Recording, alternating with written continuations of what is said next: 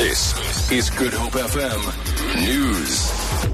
Die Johannesburgse Hooggeregshof het beslis dat die Nasionale Energiereguleerder sy besluit moet hersien om Eskom toe te laat om elektrisiteitspryse vanaf 1 April te verhoog. Het Eskom toestemming gegee om van sy uitgawes, waarvoor hy nie in 2014 begroot het nie, terug te kry deur kragpryse met 9,4% te verhoog. Dit is meer as die 8% wat aanvanklik goedgekeur het. Die Hooggeregshof het ten gunste van 'n groep sakemanne beslis dat Eskom meer gereeld inligting oor sy finansiële toestand bekend moes maak. Eskom sê hy bestudeer nou die uitspraak.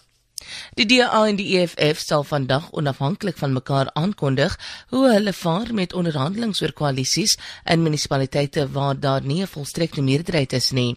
Geen party kon 'n volstrekte meerderheid in 27 munisipaliteite behaal nie. Dit sluit 4 metro's in. Die Departement van Samewerking en Regering het vroeër gesê dat partye tot 24 Augustus tyd het om munisipale rade aan te wys. Die DA se federale voorsitter James Self sê die ooreenkomste wat hulle bereik het, is geskoei op die party se verkiesingsbeloftes om dienslewering te verbeter, korrupsie uit te roei en toestande vir werkskepping te verbeter. Intussen gaan die DA en die ANC in die Kannaland munisipaliteit in die Klein Karoo saamwerk.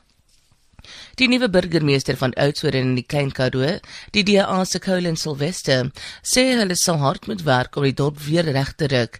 Die munisipaliteit is in Julie verlede jaar onder administrasie geplaas na jare se binnengevegte en wanadministrasie. Sylvester sê die dorp moet skuld van bykans 300 miljoen rand terugbetaal. Ons gaan in hierdie 5 jaar tydperk die skuldlas van 300 miljoen afwerk. Ons gaan toesien dat ons mense uitstekende dienslewering kyk, dis ten minste waarvoor hulle vertroue in ons as raad geplaas het, om dienste na die mense toe te lewer en om hulle omstandighede te verbeter. Parlementslede wat nie komiteevergaderings bywoon nie, sal voortaan R1000 per dag beboet word. Dit is tydens vergadering van die Nasionale Vergadering se reëlskomitee bekendgemaak.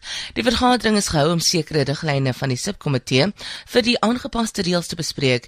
Die sekretaris van die Nasionale Vergadering, Masibulele Ngaso, sê die boete sal geld waar 'n parlementslid meer as 3 agtereenvolgende dae nie teenwoordig is nie. Verskeie ander riglyne is ook aanvaar. Die Kaapstadse Metro sê sy span vrywilligers het 'n walvis gehelp wat by Glencairn naby Simonstad in toue verstrengel geraak het. Die Metro sê die walvis het toue om hom gehad en dit was met 'n ketting aan die seebodem geanker. 'n Seereddingswoordvoerder Craig Lambenon sê die bevrydingsnetwerk het met behulp van die Seereddingsinstituut die toue losgesny. Verskeie walvisse het die afgelope jaar in toue en nette verstrengel geraak. Volgens Lambenon het die walvis gesond voorgekom nadat hy losgesny is, hoewel hy 'n paar kneesplekke gehad het. Vir Good Hope FM nuus, ek is Rosenberg.